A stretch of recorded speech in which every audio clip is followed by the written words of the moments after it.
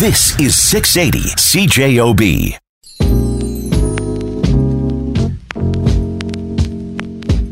Hey everybody, welcome to another episode of The Main Ingredient on this bright, warm Winnipeg weekend. Chef Matty Neufeld. If you know him, you know how much energy and how much joy this guy brings to the kitchen, but now he makes my favorite potato chips. Yes! How did this happen? Let's find out. Matty Neufeld, you're known around the city, very popular chef, very outgoing. For those who don't know you, who is Matty Neufeld? Matty Neufeld is just another cook wanting to make people smile through his passion, which is cooking food. Okay, so you've traveled around the world. You've done a lot of different things, especially cooking, with your cooking. Came back to Winnipeg. What brought you back to Winnipeg? You've been to Thailand. You've been to Australia. You've done all sorts of things. What brought you back to the city? Yeah, so what brought me back was my mom, actually. I miss her. She's just a beautiful lady. No, it was nice to leave the nest and get some information and knowledge from overseas and see how different cultures eat and how they respect, appreciate ingredients. And then I wanted to bring that back to Winnipeg and really expand on our food culture that is nonstop growing. Prairie Kitchen Catering. What made you decide to open your own catering company? Yeah, I started Prairie Kitchen Catering because I really wanted to see the clients and how much they enjoyed the food and get some of that interaction. You can never stop learning and growing. And sometimes when you're in the kitchen, you don't get the proper feedback that will help you grow. But when you're face to face with your guests and they're tasting your food that you prepared right in front of them, there's really no hiding any faults, no mistakes. And if they'll tell you, sometimes they're too brutally honest, but it helped me grow in my profession and as a person. Okay, so that said, how is a guy who's known for as much as his big personality as he is for his food, getting through life being less social? Like, obviously, your business is geared towards that. You are geared towards that, on a personal level. So things have changed in the world, obviously. How has it changed for you?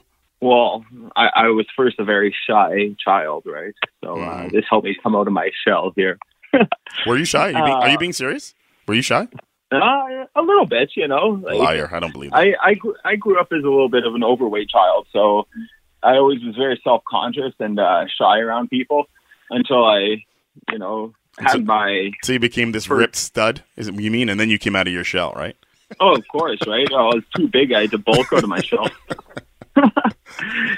No, and then I found my passion, something that I really loved, and I found out that I was good at, and that kind of helped me grow out of that self-conscious person into the, and I just wanted to express myself through food. So during COVID, it was really difficult to, not get face-to-face with my clients, and, I had to pivot, which is the word of 2020.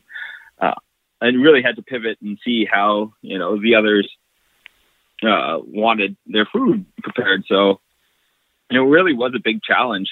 And in that case, I just, still tried to interact as much as possible through social media, through telephone calls, through emails. And really, it doesn't take much to make somebody's day. So, you just pivot and try to find alternatives in order to bring those smiles to the table. The world has changed so much. And the word you just said, challenge, it's been challenging for everybody. The world has changed so much that you have to change too in order to survive, personally and professionally. When I ran into you and I asked you why you started making chips, and you replied, "Do you like chips?" And I'm like, "Yep." And you're like, "Well, that's why." How did you think about making chips? What was your first thing that started this? Well, I'm not going to lie. People love potato chips. So, you got to follow what people like. A couple of years back when I was the head chef at Pine Ridge Hollow, the place that's famous for their beet chips, it really astonished me on how many people were ordering these. And, we were using peak of the market beets and fresh vegetables, and, people were gobbling them up. So when I decided to branch out on my own, I thought, how can I take this idea and improve on it? And, using, say, Croker Farms potatoes and sweet potatoes, I thought it was a great option to kind of grow and, the holy trinity of prairie roots, right? Yeah. So not only do they look beautiful in the bag, but, it's nice when you get tired of just a potato chip, you can switch it up to a beet chip or a yam chip, and, you still get that surprise in every bite. Or you mix it up and put them both in at the same time. That's what I do. Well, I've never tried that, but you know what? I'm a rebel, man. I'm a chip veteran. Smart man. I'm like the general of chips. Okay, me and Tom Milroy. So when you said you're making chips, I'm like, I'm all in, bro. I want those chips, right? You spoke about the bag. Why is your bag clear? My bag's clear because we got nothing to hide. It's what you see is what you get, and it's just like Prairie Kitchen Catering. There's no tricks up our sleeves. It's what you see is what you get. And I realized that there was no potato chip on the market that was in a clear bag. A lot of them, are only about 2/3 of the way full. 2/3? You're being generous. 2/3, more like half full. Yeah, exactly. They're half full, and we have nothing to hide. We want to fill them up. We want to make sure people are getting their money's worth, and they can see every potato chip. And if there's one bad one, that's our name on it. So we want to make sure every single bite is perfect because that's what's going to make you smile and come back for more. Give me the Coles Notes version on the chip making process, your chip making process. Well, first it starts with the main ingredient, wink, wink, which is love. Nice. See what I did there? I like it. We're I like good it. together. Yeah. No, we actually hand cut every single potato chip. So whether it be the potatoes, the beets, the yams, we slice every single one by hand on a mandolin, and that way we can gauge the consistency of every single one. We want to make sure every single chip is perfect. So after we cut those, we fry them each individually in canola oil. Each chip has its own different take and technique of how to make it perfectly crisp. So I won't tell you all the secrets on that, but you can trust that we know what we're doing on that one. And then after that, we season it just with a little bit of kosher salt from Vancouver Island, because you got to support Canadian ingredients. And then after that, we package them up with love and bring them to the markets. We bring them to the markets, we bring them to the stores, and we just want to make sure that people are enjoying them as much as we enjoy making them. Okay, but you don't only make chips. Like, you have a store online right now where you have a few things. You have veggie chips and dip available. You have, veggie chips. Sourdough bread. You're big into sourdough bread. What's going on with that? Oh, sourdough. So when COVID hit, everybody got onto the bacon bandwagon. For sure. And that's when I started my hand at making sourdough. And I thought it was, something nice. You wake up every single morning and you feed your starter, the mother, and then right before bed, you give it a little bit more flour and water, and you watch this thing grow and you maintain it, right? So at first it was because we had a lot of time on our hands that we ended up just playing around with different sourdough starters. And for me, I'm a huge bread guy. I love carbs, pasta, pizza, bread. Doing my training in Italy, it was actually pretty interesting. When I was in Italy, I love you so much.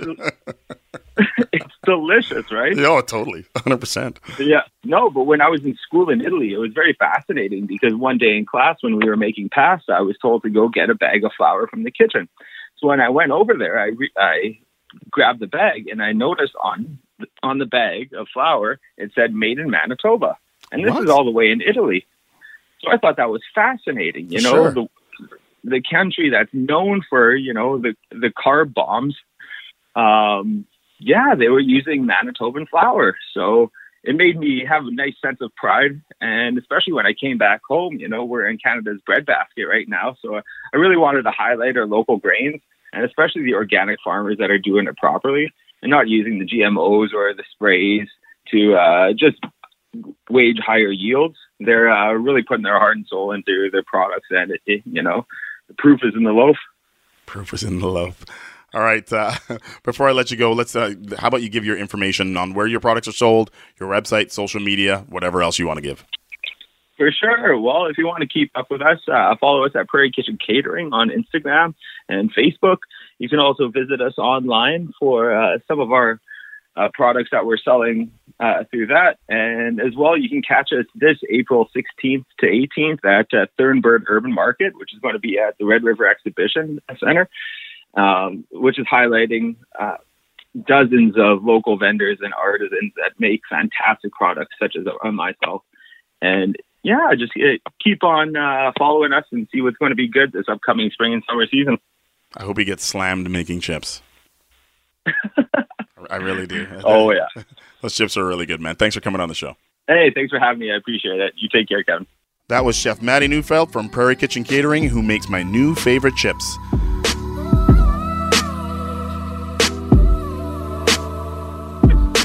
Yeah, everything around me. Breathe.